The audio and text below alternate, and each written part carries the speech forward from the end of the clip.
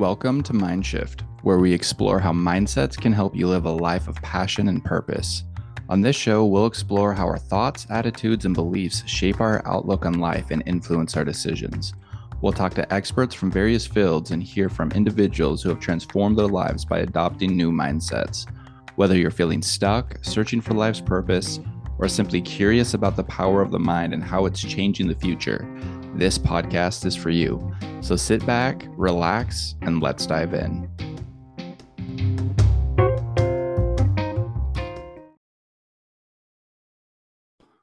Hello and welcome to Mindshift. If you haven't done so already, please hit that subscribe button and follow along for some tips and tools on how to become your best self.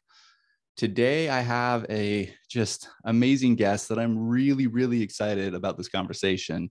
Martin O'Toole has overcame so many obstacles in his life, from addiction and really kind of suffering from some trauma that's happened throughout, I think, every one of our lives, but especially his life, and becoming really curious about why he was showing up the way he was, becoming curious of everything from relationships to just everything that goes into addiction and really how to overcome that. And now, I mean, we're going to get way more into this in the story, but he's been so sober for a number of years. He's written a book, he has his own podcast, and he's just has a passion for helping others, for sharing these tools and saying, hey, you don't have to remain this way. And so this is going to be a really fun conversation to really help empower you guys to overcome really any obstacle in your life. So Martin, welcome to the show. Hello. Thanks for having me. How's it going?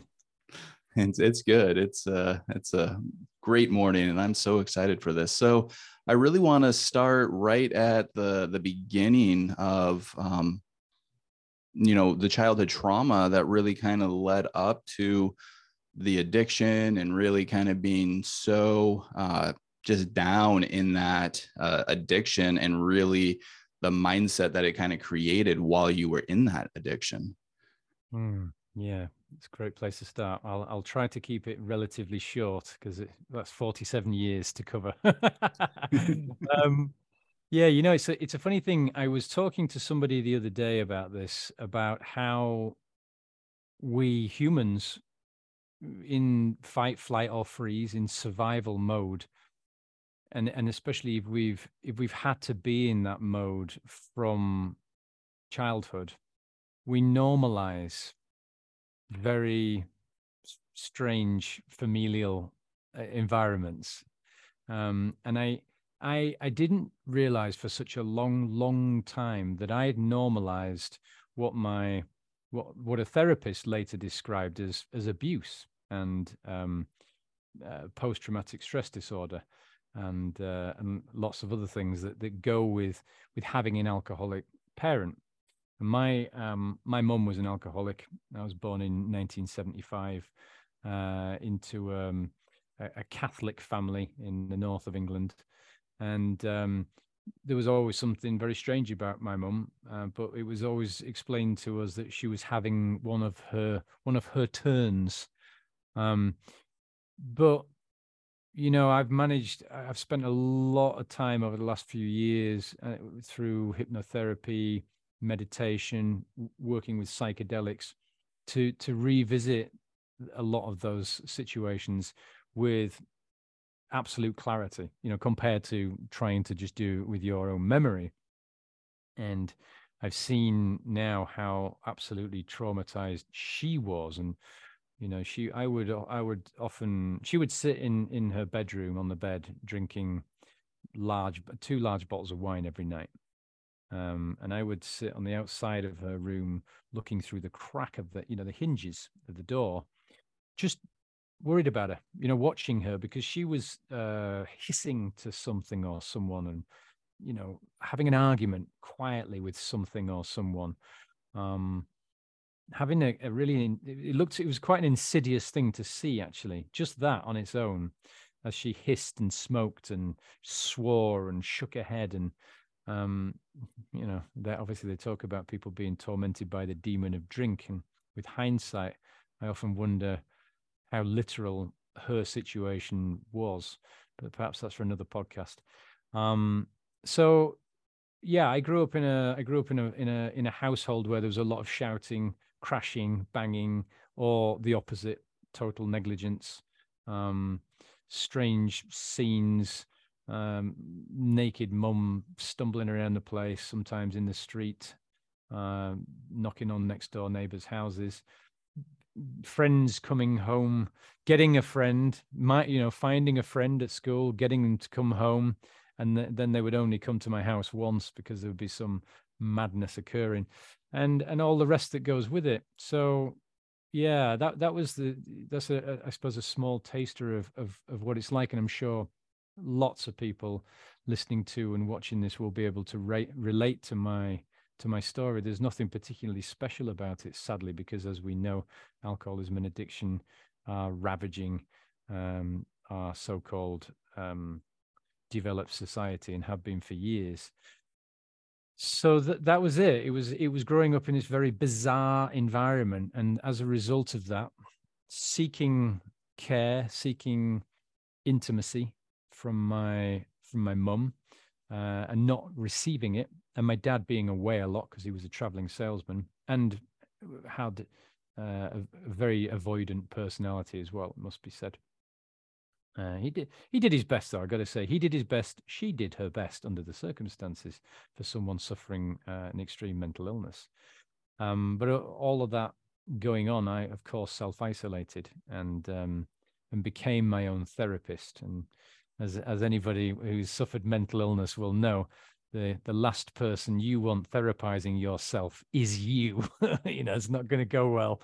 You're definitely gonna get some relatively poor advice, and of course it's going to be one-sided and based on perspectives of someone who is actually entirely emotionally damaged, inept, I suppose, or yeah, I mean, damage is probably the word to use. So that's how I grew up. And there was a lot of, I was very angry, very violent. My two brothers were the same. There was crime. There was a lot of fighting. There were the police and arrests and, all sorts of stuff that went on. A lot of injuries. And all the while, because I'd been in fight or flight pretty much since I was a small child, all of that became normal. So I normalized the entire carnival, which now when I look back, it is quite an astounding thing to think that we actually have that capability mentally. Yeah, absolutely. And it's so interesting to me how when we grow up in a circumstance and it's just constant and we have nothing else to compare it to, then we just think that, oh, this is just how life is. Yeah. And I really like how later on your therapist was like, yeah, this was just straight up abuse. And usually, at least what I found is most of our addictions or just shit that we have to deal with as an adult usually stems from childhood trauma. And it's so fascinating when we go back and look at it from a whole different perspective and realize that we were just trying to fulfill a need that we never got. And when we realize that, we can completely change the story and how we show up. So I'm curious, with all of this that has happened and what it was culminating to, what was the turning point for you? What was the point where you maybe felt so low or just felt this urge in you to change and really say, you know what, no more. I'm gonna change how I've been showing up and just show up better in my life. What did that look like? Great question. And the answer is actually quite a messy one, because there was no one epiphanal moment. It happened. It was drip fed. I'm going to use the word awakening, and I use it conservatively. But I suppose my waking up to myself happened in probably three major events. The first one was my mum dying in 2014. And that brought up all manner of things that I'd suppressed or repressed for years.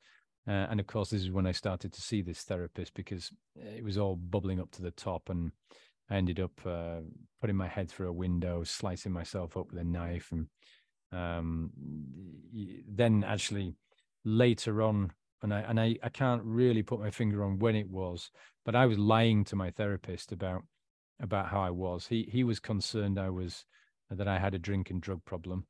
I denied it. I didn't tell him an awful lot of the things that I was thinking, saying, and doing. But then, as I say in my book, actually, there's research to show that 91% of people lie to their therapists. So, who knew?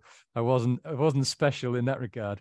But I was also getting to the point. I was under immense pressure from all sorts of angles, and I was being investigated at the time by Her Majesty's Revenue and Customs Service in the United Kingdom. So that's like the UK's IRS, and they wanted to talk to me about money laundering, tax evasion, and fraud. None of which I was charged with, incidentally, but the whole scenario was immensely stressful. So with all of that going on, actually, I ended up the second fulcrum point, if you like, was a belly full of narcotics and a bottle of gin or whiskey, and I found myself loading my shotgun, and it was a double barrel shotgun, and I was cleaning it, and then I loaded it. I'm sitting in the dark. I'm crying. I'm miserable. I'm really, at this point, lost in that swirling vortex of depression, which I'm sure a lot of people can relate to the point where I lost control. I'd lost all control of my emotions, and I couldn't see any other way out. I was so filled with shame and guilt for all of the things I'd done through my whole life, because of course this behavior wound up creating a narcissist with intimacy problems, an alcohol addiction, a drug addiction, and a sex addiction. So I would seek intimacy through physical exchange, which was essentially just ridiculous casual sexual behavior with many women. It was a tram smash. So at this point, I was filled with so much shame and guilt, and of course, plenty of alcohol and drugs. I just loaded the gun and I pointed it to my face, and I came this close to blowing my brains out, and that was around 2015. Actually, my beagle pushed the door open and just sat in the the light and the break of the door open, and just kind of looked up at me. And I don't know to this day whether or not she was saying "Don't do it" or "What's for dinner," but or both. But either way, something stopped me, and I took the gun away. I broke it down. I unloaded it, and then I started to do some work, but ultimately I was still an addict, still an alcoholic, still very much enjoying my self-suffering, still enjoying the drama of this whole thing, and fundamentally believing that all of these things made my identity. And of course, as I later learned, without that identity, who am I? And of course, my ego wasn't ready to have that conversation. So the third main moment was a massively drunk situation in around 2018, and I tore the meniscus in my knee, and then I had to lie to a lot of people that I was working with, limping around, having trashed a hotel room for no apparent reason. And so that was it. I knew that I had to do something really drastic. So I quit. I just went cold turkey. I quit drinking. And then a year later, I was actually in the middle of having my third nervous breakdown. And my brother reached out to me, with whom I had not spoken to for 8 years, with whom I had not spoken. And we reconnected. He was very zen, very different to the person I'd known prior to this, and his language, his demeanor, I was amazed, and I ended up asking him at some point, "What happened to you?" And he said, "Have you heard of the psychedelic plant medicine ayahuasca?" And I hadn't. I mean, I was a drug addict, but my drug of choice was cocaine or weed to bring myself down from 24 hours of cocaine. So probably 3 months later, we're off in the Atlas Mountains in Morocco, doing an ayahuasca journey for the first time, and it's safe to say that ayahuasca and wachuma, and then various other workings with psilocybin, with 5-MeO-DMT, all very mindfully worked with. I hasten to add, with the right setting, and the right guides. Those working with those medicines has completely and utterly changed my universal physiological, psychological, and spiritual view of everything. Yeah, I when it comes to those medicines, it's so important when I'm talking to people to do it in the right setting and having that healing mindset and the right guides during that. Because I know so many people that do these drugs and do these psychedelics and they don't get anything out of it. They're using it for the wrong mindset. It doesn't help them. Going along with that, I wanted to go just make a quick comment. One of the theories on where the word alcohol comes from is a Arabic word, algol, which comes out of the Quran for the spirit or demon of intoxication. And that's why alcohol has always been called spirits. I think that's interesting. And there's a lot of cool like concepts and people who have died, and had near-death experiences being in bars, and all the demons that are still, or spirits that died addicted to it, trying to get that drink because they can't see beyond their addictions, which I think is fascinating. I haven't had as much problems with addiction as you have. I'm one of those people, luckily, family members, we just don't want to do something, we don't do it. Our addiction is completely, totally based on just, I want it. It's not a chemical dependence. So my biggest thing with your story, though, is the narcissism. You hear that word a lot these days, with especially with women describing the way men treat them. That's gotten really common, but vice versa. There's narcissistic women as well. My question is, because today's environment gives us kind of this false reality of narcissism being something that's incurable. And so my question for you, and for any of our listeners dealing with narcissism, or their own or a loved one with it, what was your turning point of understanding your narcissistic behavior and how to change from being a narcissist to somebody who actually truly cares about people and truly wants to incorporate it? Because I deal with family members with narcissism, and the hardest part is getting them out of that victim mentality and looking at what they can get from everybody instead of just being. And to me, it almost seems impossible. And so anyone else who feels that way, I would love to hear your thoughts on that. Thanks. That's a really good question. Yeah, and you're right. The word is overused, and I think many people are pigeonholed with that word now as well. And of course, there is the diagnosis of narcissistic personality disorder, which I self-diagnosed, but of course was never diagnosed with it. But as I was saying to somebody the other day in the profession, they said, "Were you diagnosed?" I said, "Well, yeah, but you know as well as I do that narcissists. The problem with narcissists is that narcissists don't know they're narcissists. Ergo, the majority of narcissists are not speaking to a professional to seek a diagnosis in the first place." By that rationale, there is a huge lump of humans, should we say, crashing around the planet, absolutely suffering from narcissistic personality disorder, and we'll never be able to see the statistics on it. What we can do, though, I think, is without doing a quick, Google search and deciding, oh God, I've got this illness. As you probably gathered, I spent and it answers your question as well. My first experience with my therapist was a very pragmatic one. So I would say to him, this is only going to work if you explain the science. So he would. And he would constantly explain. He would talk about synaptic pathways. He would talk about trauma, PTSD, neglect, abuse, seeking intimacy, all of these things that I would say in the first place, because I wanted to heal, and this is a key answer to your question. I got to the point where I wanted to heal myself, and I knew that I was causing so many other people so much harm and injury, emotional, that I had to do it.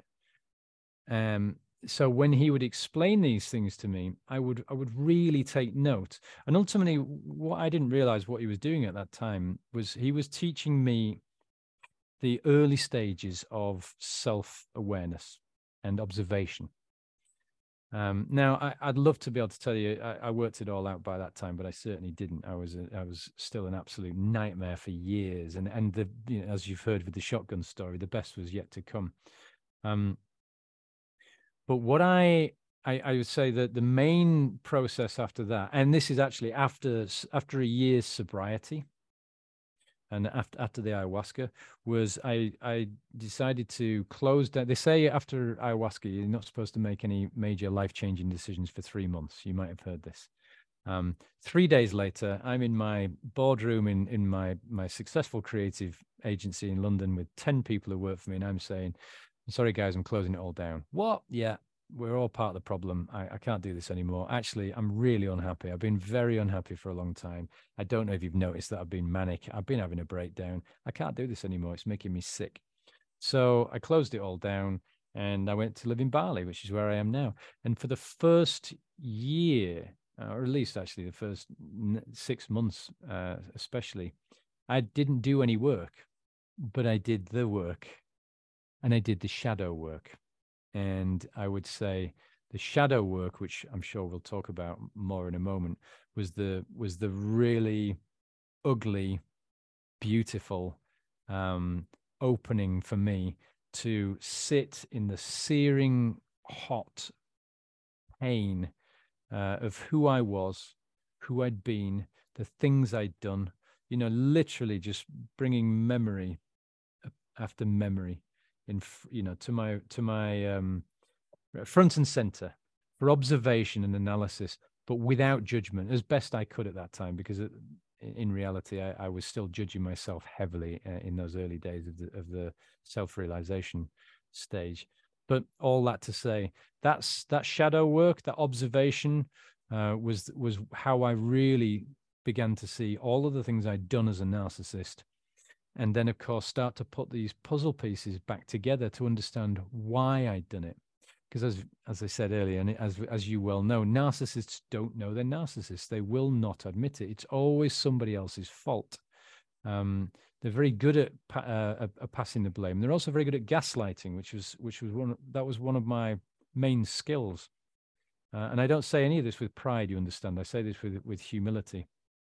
And I also say it with love for the previous version of me, because actually, had he not been this absolute nightmare that he was, then I wouldn't be the person I am now. So incredibly grateful to be alive and now aged 47, living in service to others and having conversations like this and writing books like the book I've just written, so that I can say, look, I can tell you right now, everybody on this planet has the capacity to change at any time, at any age, on any given moment.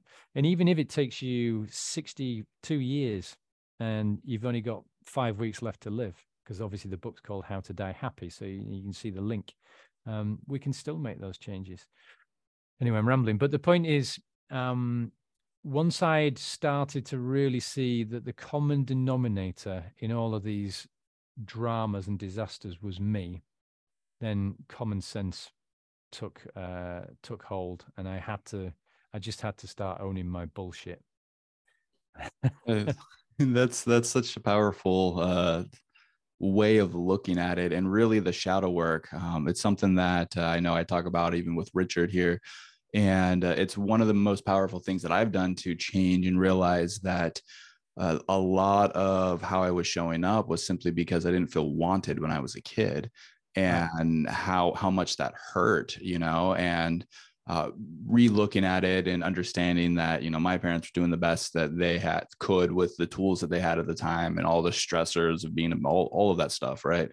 But I just kind of wanted to dive into what that shadow work looked like for you, and was this kind of the catalyst for what you call the anatomy of happy, of really kind of finding, you know, how to be happy, how to show up happy, how to enjoy the process, even when it's tough and like really, really hard to look at some of these parts of ourselves. We're just like, man, I don't like this. I don't like showing up like this. How do I show up better? Yeah, another great question, and absolutely yes, you're right. I realize. So for me, self-realization, that's what I call it in my anatomy of happy process. And I hasten to add, guys, as you know, I'm not pitching myself out as a guru or a coach or a PhD.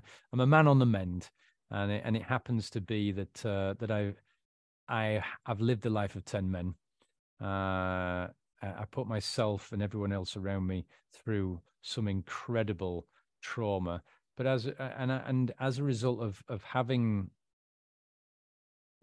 I would say, almost a fearlessness.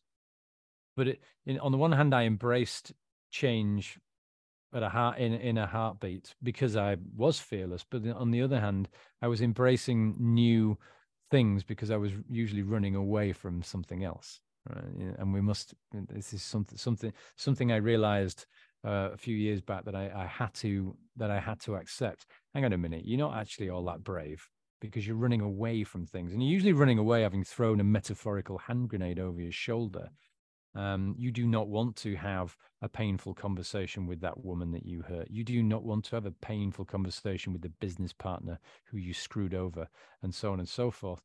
So this was all part of that shadow work process, and I think shadow work's different for everybody. I provide a checklist, what I call the starter for 10, in the book, and maybe I'll share that with you if you want to share it in your online in your show description or something. But for me, the process was first realizing that I wasn't who I thought I was, and that is to say, you know, a good, nice, charming guy, successful businessman, who had just, for whatever curious reason, had all these unlucky relationships with all of these people who turned out to be assholes. Hundreds of them. They were all assholes. Who knew? And so sitting with that and realizing, nobody actually, the only asshole. Well, obviously, listen, some people along the way, of course, were very much co-responsible for these things. Of course, I can't fall on a sword and say I did it all. But what I can say is that I was the catalyst for an awful lot of these problems. So once I knew that, then I meditated. So the method, the technique I used was actually meditation. I would sit in the garden, actually, on a beach house in Bali, meditating and just using breath to scan the body and to find painful parts of my body, you know, aches and pains, and focus on them. And this is a practice that I've done significantly more with since, and learnt it from an Indonesian teacher here, actually, a chap called Pak Merta Ada, and it's called the harmonious mind. That's the name of the meditation technique. But ultimately, you are releasing trauma through focusing on pain, embodied pain.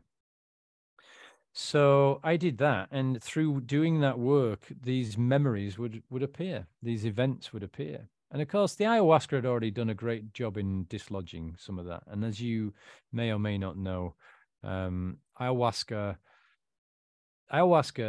reaches deep down into your, this is for the audience, obviously, I don't, you guys might know, but deep down into your subconscious, unconscious, past all of the walls, all of the ramparts, you know, over the moat, which has got the sharks with the laser beams and the CCTV, all of those heart closing protective devices that we've had since our trauma began. it just reaches right through with a loving hand and picks your trauma out, and it represents it to you. But it doesn't say, here's some trauma. I'm going to traumatize you. You know, you're going to have a 6-hour terrible time now. Actually, in my experience, and I've worked with ayahuasca many, many times now, what the medicine does is present the trauma to you with an alternative perspective. That is to say, devoid of ego's veil, devoid of the ego's perspective. In my experience, actually, it would be my perspective, the recipient of my bullshit's perspective, and actually anybody else who was in the environment. So the medicine was providing these wonderful universal perspectives of these events, of these traumatic events that I'd created. Now, in that, there was an alchemy, and the alchemy I can't fully explain. I mean, you know, we're talking about quantum physics, aren't we, really? And an incredible biotechnology that people still, to this day, either refuse to understand or are too terrified to. But what I can say is this medicine healed so much of my trauma in this way by representing these memories and showing the impermanence of them, showing me that to cling to the memory with guilt, with shame, or to repress was only making me more ill. So I was able to just let go of these incredibly traumatic memories. And of course, as the saying goes, you know, you let go of something, then you're making space for something else. And that's essentially what I did, and I kept doing that work. And so through that whole process, I realized I'd created a process, or rather, I hadn't created it. You know, I didn't create anything. I stumbled across this process, which I decided ultimately, having been a guy with a loaded shotgun to my face back in 2015, seconds away from ending it all, man.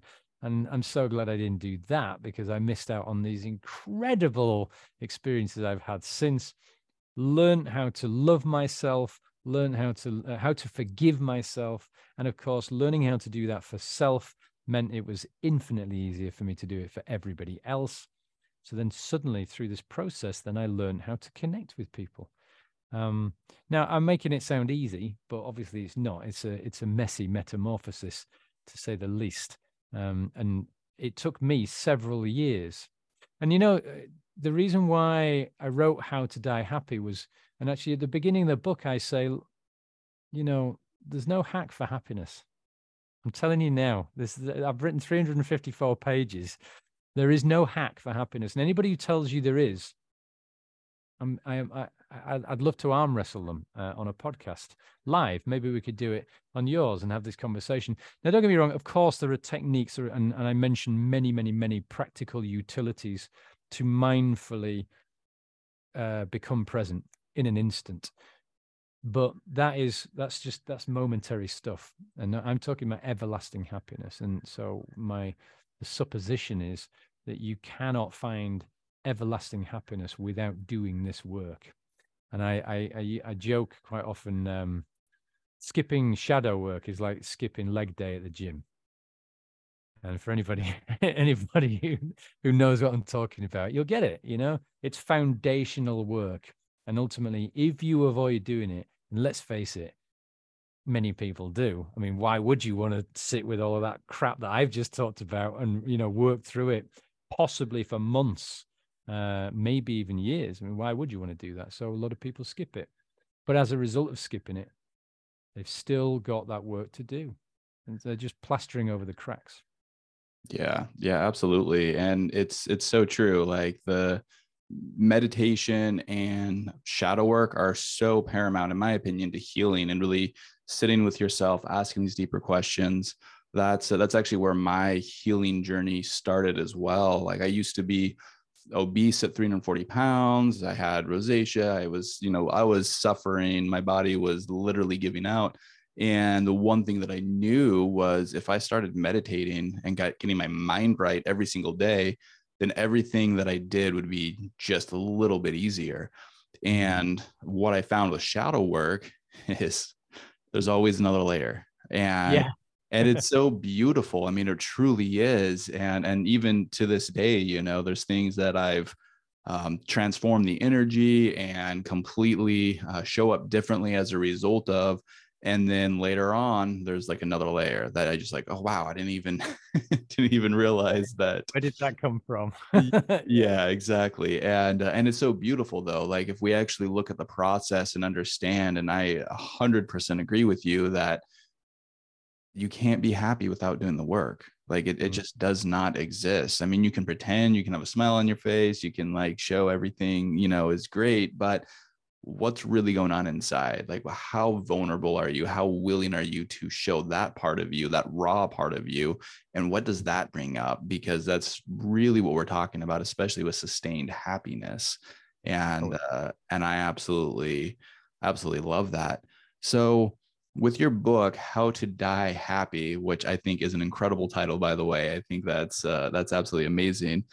Is that essentially the alchemy of the everlasting happiness? Is the shadow work, the meditation, sitting with yourself, and what I call having a curiosity mindset and becoming curious of like all this stuff that's popping up and how we're showing up and how it's running the show? Yeah, well, what the book's ended up being is essentially a combination of curated wisdom. And when I say wisdom, all manner of wisdom. I quote anybody from Kurt Cobain to Jeshua to Buddha to the Quran, Eckhart Tolle, Ryan Holiday. There are many people whose wisdom is dropped in there, but primarily actually Eastern philosophies. So I was an atheist before I was born into a Catholic family, and I had several metaphysical experiences in my lifetime, but I wasn't willing to accept them. And some rather profound ones, communicating with dead people, you know, like, and who I didn't know, but then it was explained to me who these people were later by people who had lost these people, you know. So, but I wasn't willing to accept any of that stuff at that time, and obviously I was busy being distracted and being a self-sabotaging alcoholic. So, but when my worldview changed, and I obviously worked with the plant medicines, but and I also discovered Buddhism, Taoism, Confucianism, and the deeper I dove into this wisdom, it blew my mind. It blew me away. I had no idea that that these modalities and philosophies, thousands of years old, were actually as relevant to modern day psychology as they likely ever were, and more relevant than, shall we say, certain Western religions with their doctrine and dogma, which were, in my view, very much more systems of control rather than invitations to check in, to learn to love yourself, and to learn how to self-regulate, with the beautiful byproduct of them being able to interact with your fellow humans and your planet with a whole other higher level of consciousness. So the books ended up being a collection of curated wisdom, personal stories that make it relatable. And as I mentioned, you're probably getting a little idea that I've had some adventures, and practical utilities for the art of living well. That's really how the pitch. And ultimately, these are all things that I've learned in my 47 years of life, and a lot of it only in the last 5 years. I mean, I've had, my awakening journey was strapped to a rocket for various reasons, and I think not just with the psychedelics and where I came.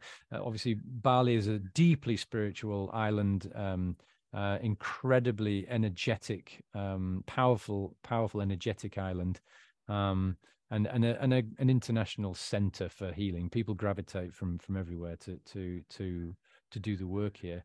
But also, I was fortunate enough to, having changed my environment, to be able to focus on doing the work. So I managed to sort of speed up the process, I suppose. And yeah, ultimately, then the book outlines the anatomy of happy, which is what I've ended up calling it. Which, incidentally, I was inspired by an incredible philosopher and writer called Alan Watts, who with whom you might be familiar. One of my heroes. He wrote a book. I think it was called The Meaning of Happiness. And he wanted it. No, it wasn't. I can't remember the name. Anyway, he wanted to call it The Anatomy of Happiness, but the publishers changed the name. And so yeah, I happened upon that and took the moniker The Anatomy of Happy. But ultimately, yes, it follows a process: self-realization, unlearning, self-love, forgiveness, connection. If you can go around this spiral journey up the top of this hill, because it's not linear and it's like snakes and ladders, you'll go up and you'll fall down, as you've already just identified there, Cody. Yeah, 1 minute I'm fine, next minute, oh man, I've just realized there's another layer of the onion to peel. So you're up and down this spiral, and when you get to the top, when you've done all of the really, really, really big work, then the work's not over. You're just at the top of the hill, and as I've just explained, you can fall off it. So then I have this kind of fun idea of something called the Zen Ven. And that is a daily practice that invites a balance between presence, acceptance, awareness, and gratitude. I'll say those words again because this is important. Presence, acceptance, awareness, and gratitude.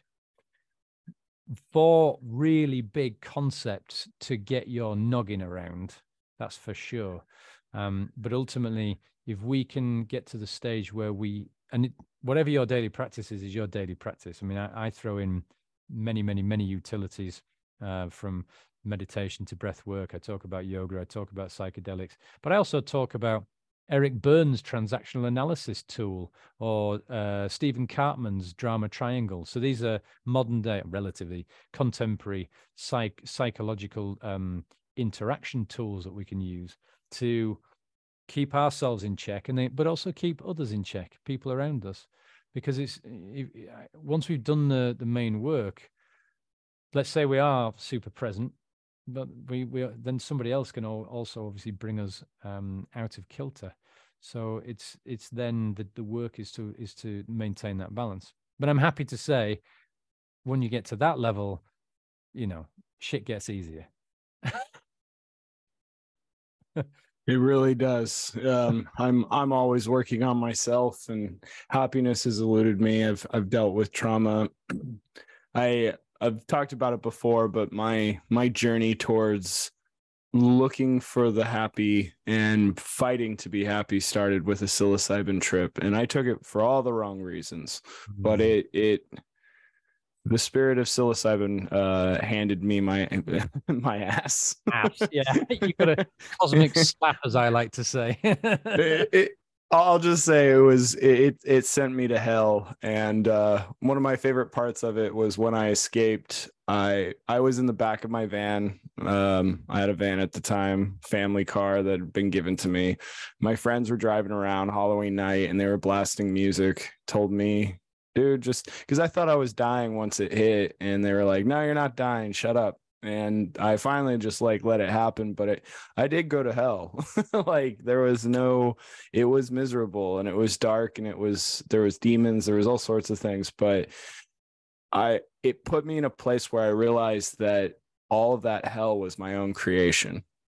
Yeah. I was choosing it. And the moment I chose, I was like, I don't want to choose darkness anymore. I want to choose light. I want to choose happiness. I want to choose to focus on the good, not the bad. That was the moment that the reality started coming back, and I heard the beginning notes of Paint It Black by the Rolling Stones, and I actually crawled on those notes back into reality. And so every time I hear that song now, it's that's the first steps of the ladder of my journey towards trying to escape my depression. I still am depressed. I still fight that every day, but at that time, if only I had had a gun to kill my soul, because I did not want to wake up on the other side from killing myself at that time in life. Yeah. Wow. And that it was the only reason I hadn't killed myself. I was raised extremely religious, and so I was too terrified to kill myself for what was on the other side. That's what kept me. And so there's a scripture from my childhood religion, where one of the prophets, if you will say, before his come to Jesus moment, he asks if he could only kill his soul so he did not have to live with the torment. And that stuck with me, because that was the only thing keeping me alive. Was, yeah, if I knew I wouldn't exist the moment I pulled this trigger, I would do it, or jumped off that bridge. And that's what stopped me. But Yeah. It's crazy. And like I was listening to what you said about dogma and stuff, and what's interesting to me is people say, hey, we have so many problems, we never had all these problems back in the day. No, that's not true. If you look at the Eastern mythologies, the reason they work is because we had all these problems. The difference was we didn't have science, we didn't have statistics, we couldn't label them. They're hidden things within our reality. They existed. It was an even worse time. Men and women could do whatever they wanted without any kind of consequence. There wasn't as much society here. So the effects of narcissism on people, murder, whatever, you could get away with. There's no CCTV 2,000 years ago. There's no DNA testing or fingerprints. Yeah. Well, and of course there was no information technology. So our awareness of these events was not spread worldwide. But moreover, of course, our awareness of how we can work with this stuff was not spread worldwide. So, I mean, I've learned about Buddhism primarily thanks to information technology, and then I found a book as a result of that. So, yeah, man, I totally it's amazing. And I've read Buddhist texts, I've read all sorts of things, and that was something. When did you, because I was an atheist at one time as well. I was more of an agnostic atheist. There might be something, but none of what you guys believe is real. But that every religion, it doesn't matter if it's the Bible, Quran, I don't care what you're reading, they have wisdoms in there to find happiness. And that was the whole point of them. Are they used for dogma? Are they used for control and power? Absolutely. But what was their purpose? It was somebody sitting down going, man, this kind of sucks. Let me see if I can help other people make it better. When did you start to embrace that? Yeah, that's a good question. Well, have you heard of omnism? Yeah, I actually was when I was in my 20s, I was trying to write a new version of that called wrongism, because I believe that everyone is wrong, so you can only be right for yourself.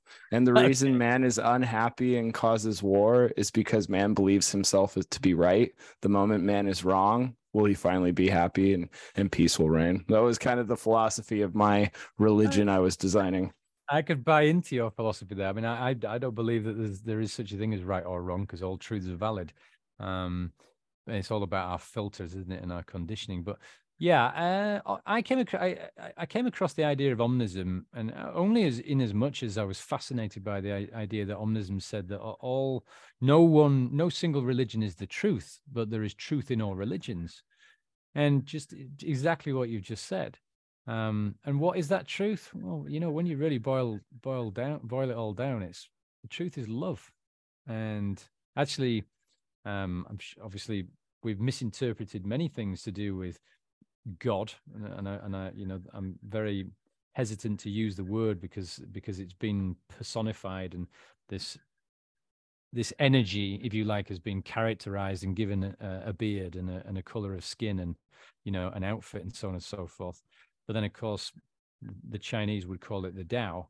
And as you go through, you go around the whole world, this thing, this energy, this entity, or this connected life force has many names. I think for me, it was obviously working with the psychedelics. The things I saw, the things I experienced, left me under no doubt whatsoever that this earth school that we're attending is definitely not the be all and end all of existence, to put it really, really subtly. And having experienced death, because in reality, when you work with psychedelics in that sort of way, you are kind of dead. You're out of your body. You are floating around other dimensions. You are able to do things that you cannot do in this body. What is death? It's I suppose it's when this light force leaves the Earth rover, as I like to call it. That's death. It's getting out of a vehicle, isn't it? I think John Lennon said that. He said it's getting out of one car and getting into another. But my favorite thing about death, I love John Lennon, and I loved a lot of the Eastern mythologies brought to the US and the UK by the Beatles. But my favorite was actually when I was reading the Tibetan Book of the Dead and studying Tibetan Buddhism. One of their mantras is, if you die before you die, then when you die, you don't. Oh, nice. Well, I read the Tibetan Book of Living and Dying, which I think was very much instrumental in my writing this book, How to Die Happy. In fact, I have a Tibetan mantra on my arm, which is the Guru Rinpoche mantra. That's awesome. That's awesome. One place I want to go more than anywhere else in the world is Tibet. Tibet. Well, those guys know some stuff. I'm going way off base now, but I on a very incredible psilocybin journey, I came back having received the information that we ought not to consider Buddhism as a religion or as even a philosophy. It's more akin to being a guide for interdimensional travelers' life on Earth. I don't know. That's very accurate. I don't know if your audience is ready for that, but when I read Buddhism, I was just like, I don't even understand how this is a separate religion. You can literally be any religion and follow Buddhist teachings because there is no God in Buddhism. The God in Buddhism is enlightenment. It is your personal growth. That's not a deity, or unless you are deifying yourself in a good, less egotistical way. I'm just saying, like, you can practice Buddhism and be a Christian. You can be anything. So the fact that it's a major world religion is just mind-boggling to me, because I'm like, this is just common sense when you read it. Yeah, and so I talk about that in the book in detail, because I'm very keen to say, look, if you're like me and you've been plugged into the matrix for X, Y, Z years, and you're on that hamster wheel, and you're in this existence of consumption and distraction and materialism, and of course, addicted to these things and whatever, moving further away from spirit, let's say, then you may well see Buddhism as a bunch of bald dudes with yellow and red robes clanging some stuff and making some noise in a cold mountain cave. And what I'm suggesting to everybody who reads that book, who listens to me talking to you right now, is reframe your thinking. Honestly, start checking out Buddhism. You don't have to become a Buddhist. That's the beautiful thing about it. And the Buddha, funnily enough, wouldn't care less whether or not you defined yourself as a Buddhist. The Buddha would just be really chuffed, that is to say, happy that you were actually asking yourself, who am I? Because that's the profundity of the whole thing. Because the Buddha Gautama Buddha was an expert in suffering, I would say, and he talked about suffering a lot. And one of the things he said was, attachment is the root of all suffering. And when I started to learn about that, I started to research the philosophies on suffering, dukkha, as they call in Buddhism, and anicca, which is impermanence. I got to say, that cracked it wide open for me. And I suppose it cracked open a psycho-spiritual set of ideas, because then I started to understand what he was saying, what the Buddhists are saying. And it's as simple as this. We suffer because we cling. We cling to everything. I might cling to this microphone because it's an Audio-Technica and I like Audio-Technica microphones. So I'll be upset when it stops working. I might cling to this bracelet, this silver bracelet, because it means something to me. It's a sea rope thing. I've had it for years. I've had some adventures with it. Of course, I cling to this body. I cling to these eyes. So when a man blinded me in a heinous assault, which I also write about in the book, I was pretty upset about losing my eyesight. So the point is, now, the Buddha apparently didn't say this, or some scholars say he didn't, but there's a wonderful phrase that's attributed to the Buddha, and I don't care if he said it. Ultimately, it's very Buddha-like, and that is, Pain is inevitable. Suffering is optional. And when I discovered that and I dove into that, I was just ecstatic because I started to see the truth in it. Yes, I cannot necessarily help an event that happens to me. I couldn't help what happened to me as a child. As a child, I didn't have any say in this traumatic environment I grew up in. So I had no responsibility of the event, but I sure as shit do have responsibility for my response to it now, in this present moment. Now, I understand that this is quite a difficult concept for people to get their heads around, because ultimately what I'm saying, I'm talking now about presence. I'm talking about absolute oneness, one-pointedness in the moment, in a breath.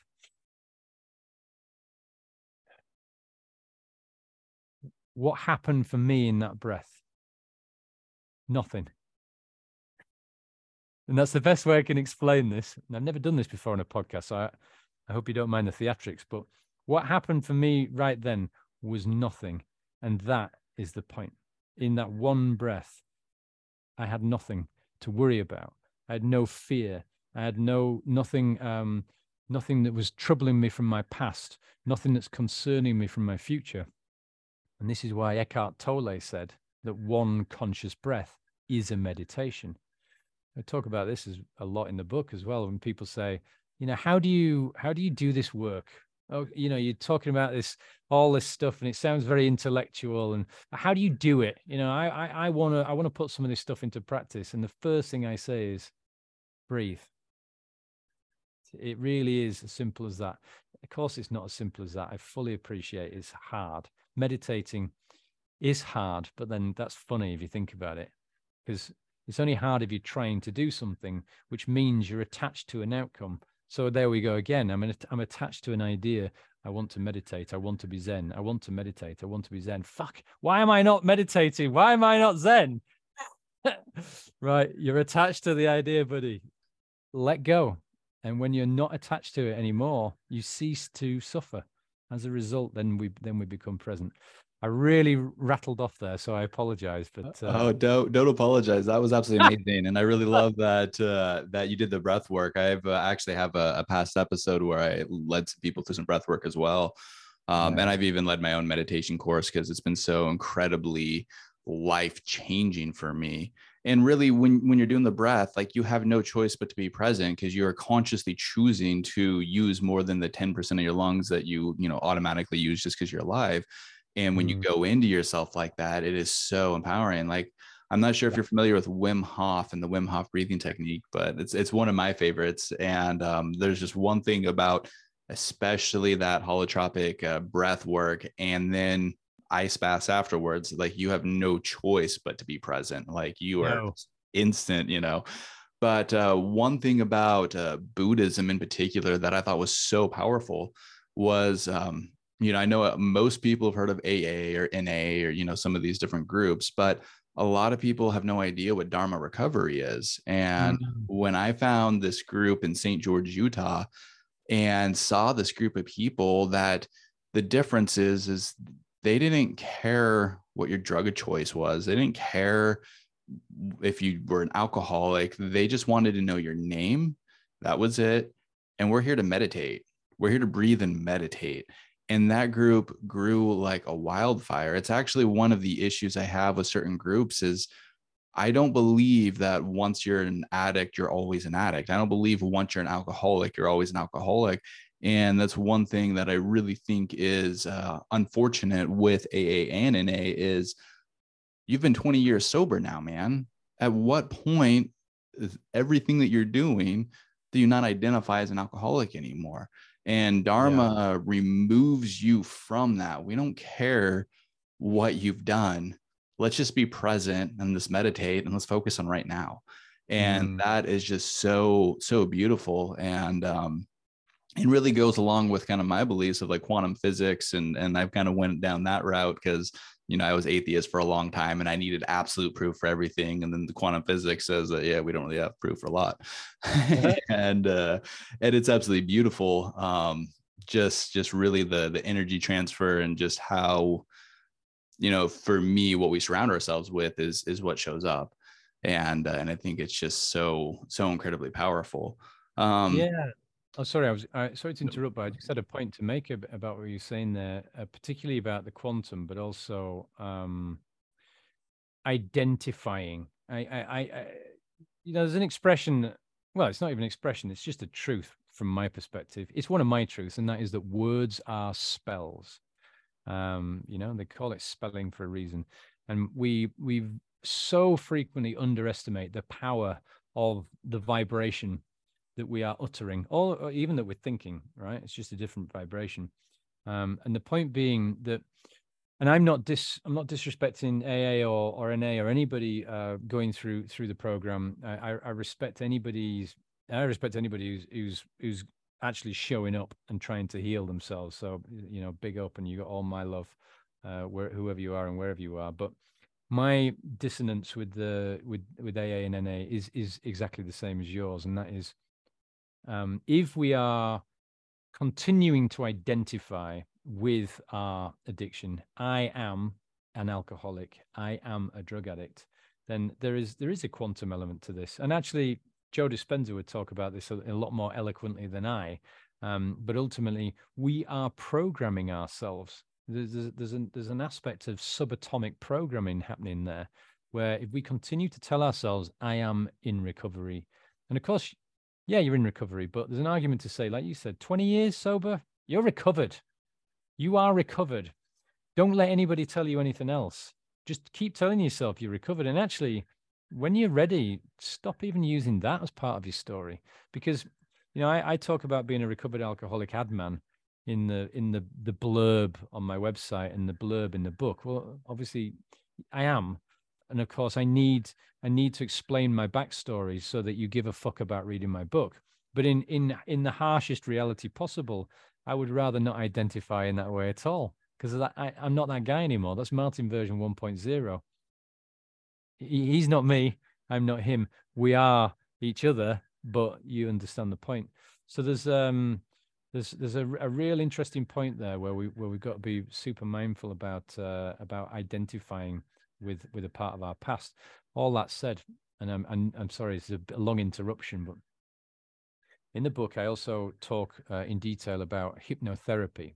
Now, I don't know if you've had anything to do with this, but and something called QHHT, which is quantum healing hypnosis therapy. Now, I don't know how we're going to boil this down in 3 minutes, but I'll try. It's like time travel. It's basically, it's we can all time travel. I'll explain very briefly. So I actually went to see this incredible healer here, a lady called Kartika Alexandra. And I went to see her, and this was a few years back, actually, maybe 4 years ago. And I was just starting to write notes for my book, and actually at the time it was a very, grandiose, egotistical, self-serving tome. But I said to her, look, I'm healed. I've done all the work. I'm healed, but I want to come and see you because I used to live in a haunted house. And on this window ledge, this gnarly entity used to terrorize my little brother and I. And actually, it turns out later on, he was terrorizing everybody in the house. But I can't remember what it looked like. So I'm hoping you can hypnotize me and we can regress and I can see this thing. She's like, okay. I didn't notice at the time, but her eyebrow went up when I said I was healed. Oh, really? Anyway, so we get down to it. We do the hypnosis. I talk about this at length in the book and on the podcast. And we get back to the landing in the house. And I'm looking up at that window ledge and I can't see this thing. And then you remember the story I was telling you earlier on about my mum drinking in her bedroom and me being outside her room and looking through the crack in the door, watching her having, being tortured by herself and arguably by another entity. And I'm glad you picked up on the Arabic definition there, Richard, because I'm down with that. I was there. I was back there, and suddenly I saw 5-year-old Martin, and I'm obviously talking to her through the hypnosis at the same time, and she's guiding me. So she says, talk to 5-year-old Martin. What do you want to tell him? So I started talking to my 5-year-old self, and of course, I told him it wasn't his fault. I told him it wasn't her fault. She couldn't help herself. She was ill. She was depressed, very, very depressed. She was doing her best. And I told him that he was loved and that he was love. And I told him a bunch of other stuff. And I gave him a hug. And then he was able to, 5-year-old Martin then turned to my mum, and he told her how her behavior was making him feel. And then I think it's called transpersonal therapy, this. I was able to hop into her and feel her pain and her shame and upset as she, for the first time, truly realized what her behavior was doing to this 5-year-old boy, that what her neglect and insanity was creating. And of course, she was also getting the message from 45-year-old Martin, who was trying to explain that he'd obviously suffered great mental illness for 4 decades as a result of this, you know. So it was an incredible, incredible experience. And I can only explain it as time travel. We finished the therapy. I broke down, obviously sobbing, finished the therapy session. And I'm telling you guys, from that day on, I felt I'd healed this trauma. I'd healed it at the core. I'd gone back in time to the 5-year-old me, and I'd healed this incredible rift, this incredible trauma, this feeling of neglect and not being loved. Anyway, sorry, I totally rambled off there again, but you just got me thinking about quantum physics and how all of these things are connected. And one day somebody's going to be able to explain it a lot better than we are right now. Yeah, absolutely. We're on the precipice of finding out so much more, and it's amazing. But I love your rants. Don't ever be sorry, because they're so important. And it's just funny to me. The first person on the show that I've had that have openly talked about QHHT and experienced QHHT. My really good friend Della, she is an incredible healer, and she's a QHHT practitioner.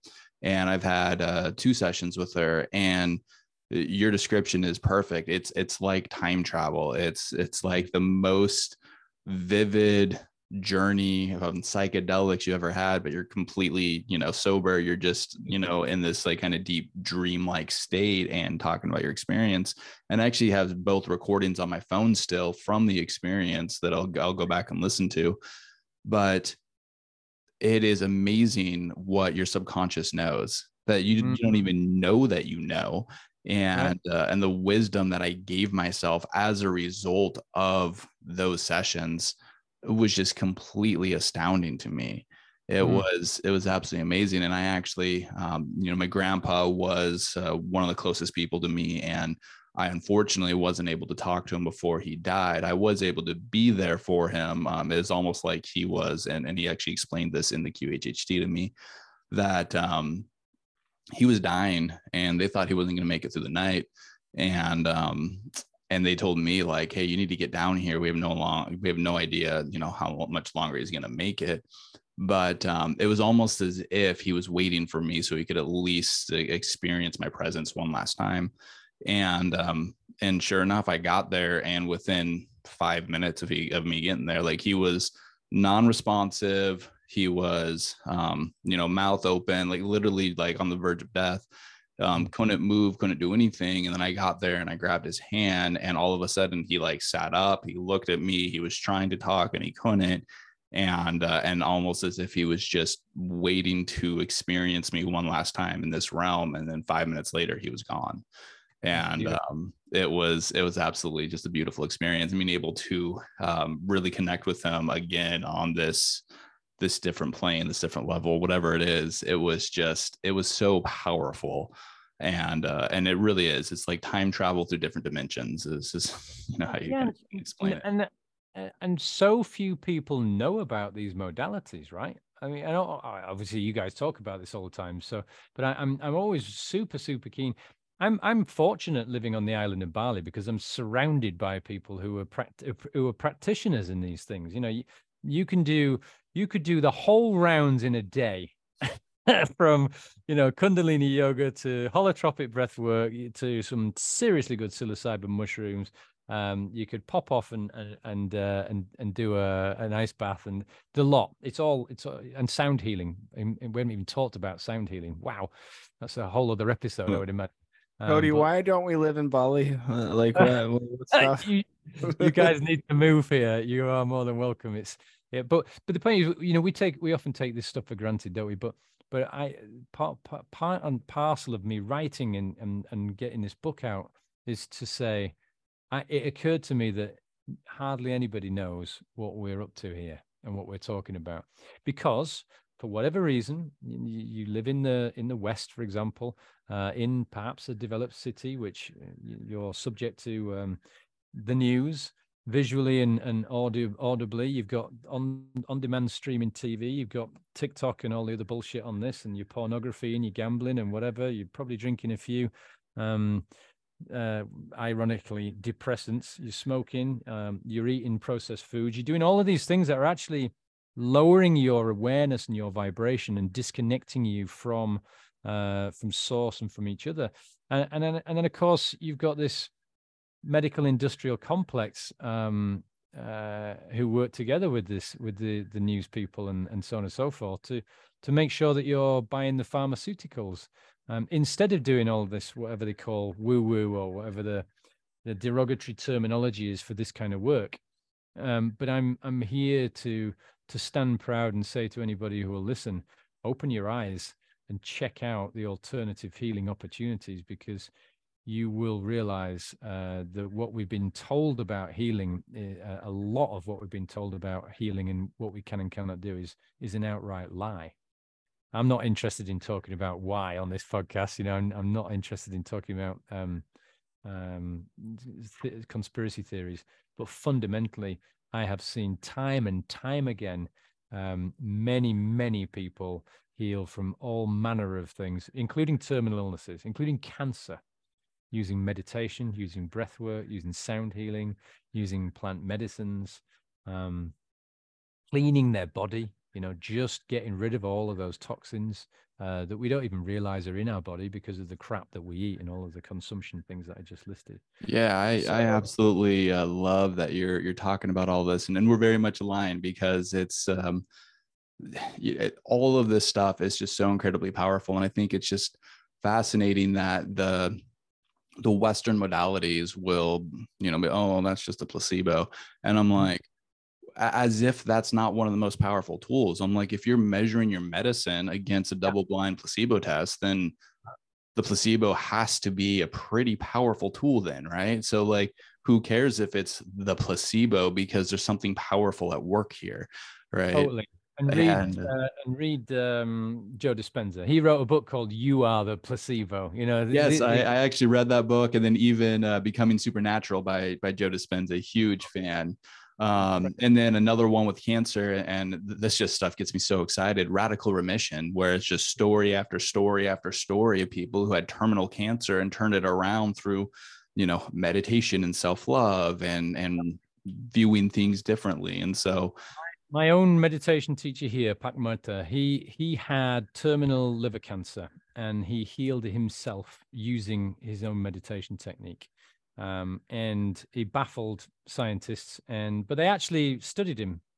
And he's got to the point now where he is widely respected by the Indonesian medical community, because the scientists are fully accepting this guy is the real deal. So we're not gonna try and rubbish him or make out like he's a fraud. He's the real deal. He healed himself. He's healed thousands of other people. And how he does it, incidentally, is, and this is a conversation about subatomic particles, of course. We are vibrations ultimately, right? I think we know that. You guys know that. So we are a series of vibrations. That is very much simplifying the concept, but we're a series of vibrations. And in knowing that, and in being able to do this very, very deep kind of meditation, he can identify the different vibration in every organ of the body. So he can scan his own body, and he can scan your body. He could sit with you for 5 minutes, quietly. You don't tell him anything. You don't fill in a form either. You just sit quietly. He'll scan your body and he'll tell you where your pain is, and he'll tell you why your pain is, and what he teaches you to do.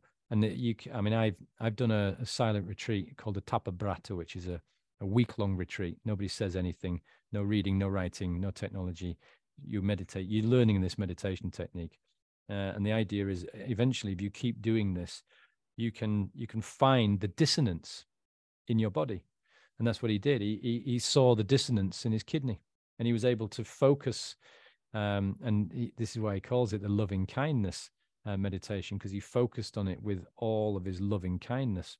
As Joe Dispenza says, wherever you put your attention, you put your energy. Well, he's being literal. He's talking. This is qigong. This is prana. This is tai chi. These are the exercises. We focus our energy with one pointedness at anything, and we can change it. Anyway. That's the idea. So we could probably talk about that for 12 podcast episodes. So absolutely. It's some qigong and even the tai chi. And I just graduated from massage school last year, and my teacher had been studying in Thailand for like the last 25-30 years, and the power and the energy. And I love how, Eastern modalities is energy first. If you go to the doctor there, if we both have COVID or whatever, we're still going to come out with totally different remedies, because it's everything that's going on with us, from our spouse, our children, our job, everything. And I think that's just absolutely incredible. And yeah, I think we could probably have, definitely another 12 to 15, maybe 20 more podcasts on the subject, because there's just so much and it's so incredible. Before I let Richard ask you the very last question and let you go for the day, where can people find you? Where can they go to get your book and read your book, How to Die Happy? And I'm super excited to read it and talk about it more, because I'm really excited, and you just have been such an incredible guest with so much knowledge. And so, yeah, where can people find you? Well, you can find me on Instagram at Martin O'Toole. You can find the podcast on Instagram at How to Die Happy _podcast, or you can find the book's website or the podcast website. So it's howtodiehappybook.com, howtodiehappypodcast.com. I think now if you Google How to Die Happy, I'm pretty much all over the first pages of Google.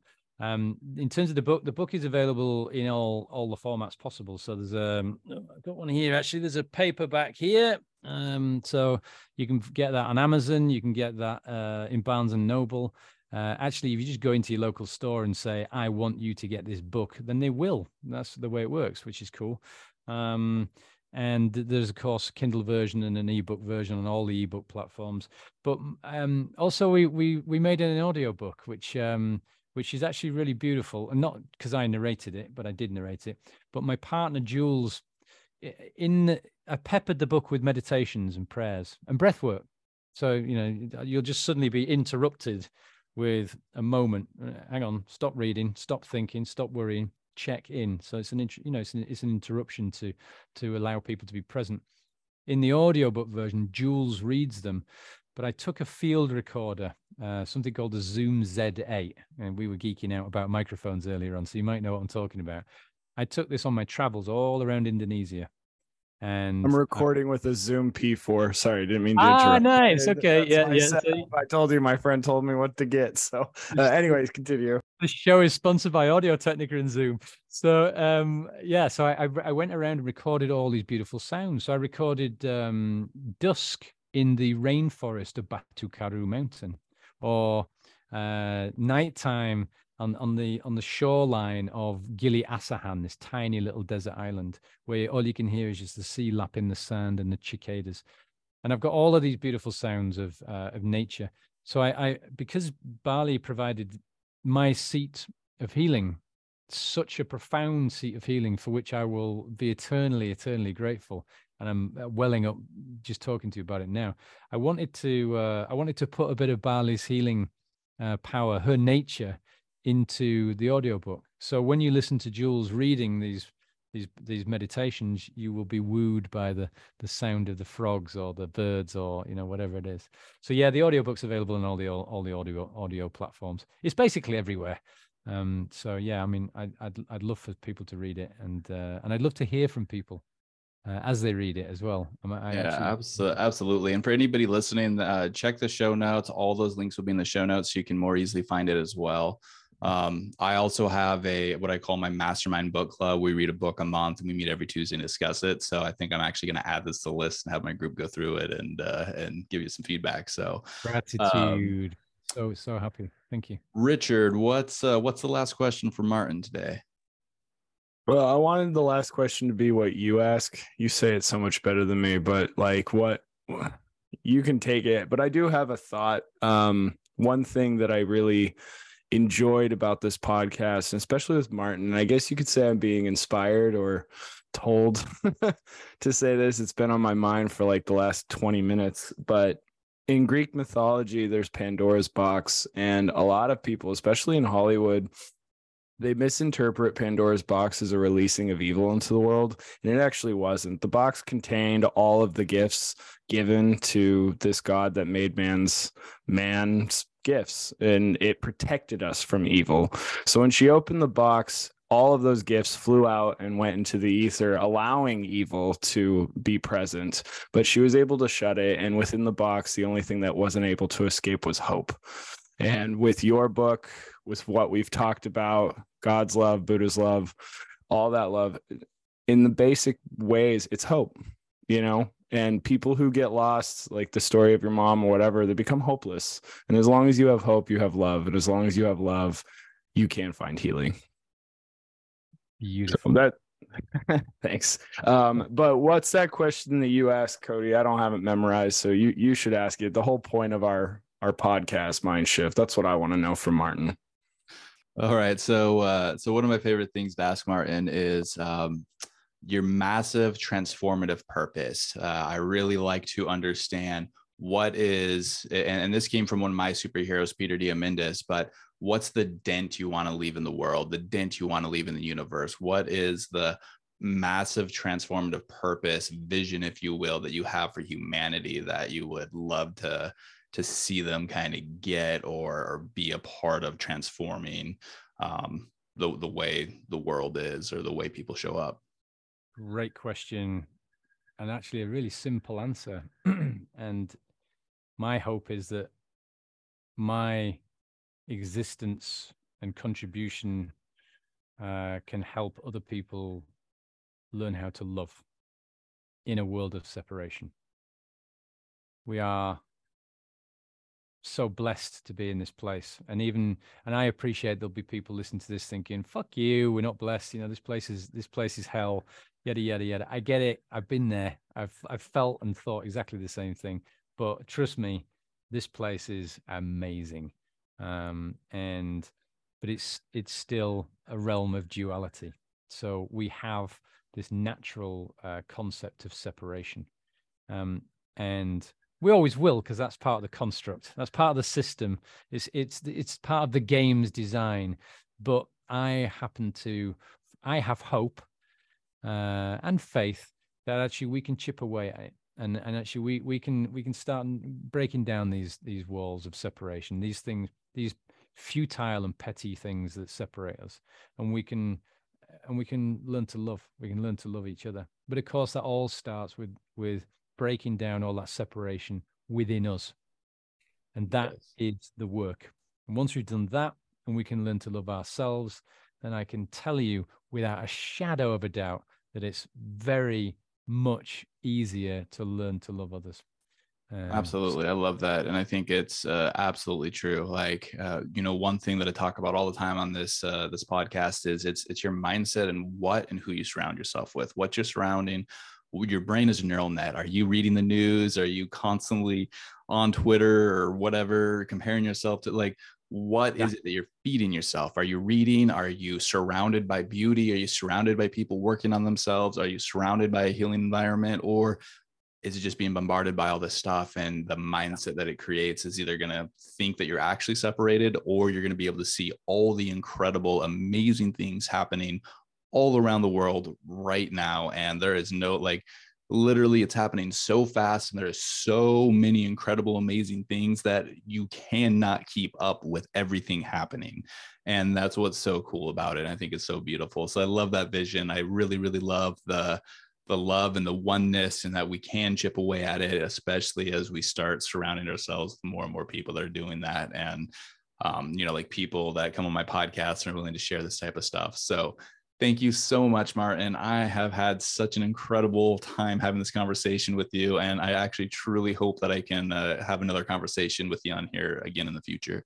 I would love to. And I'd just like to thank you both for your time, attention, energy, and what you're doing, because what you're doing is a beautiful thing. And you're part of a huge neural network of people now on this planet, just contributing what we can do to help other people help themselves. And it's a beautiful thing to experience. And it's a beautiful thing to co-create with you. So thank you so much for having me.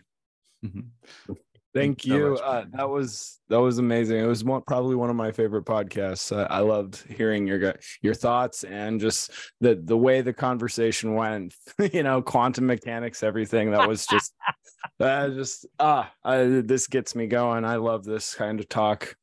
Yeah, likewise. I guess the juice is flowing, doesn't it? Well, I'd love to come back. So let's have another conversation. Yeah, sounds absolutely amazing. So thank you so much for coming on the show. And I really, truly look forward to talking to you again. And I'll keep in touch and maybe even give you some feedback on your book, because I'm really excited to dive into that.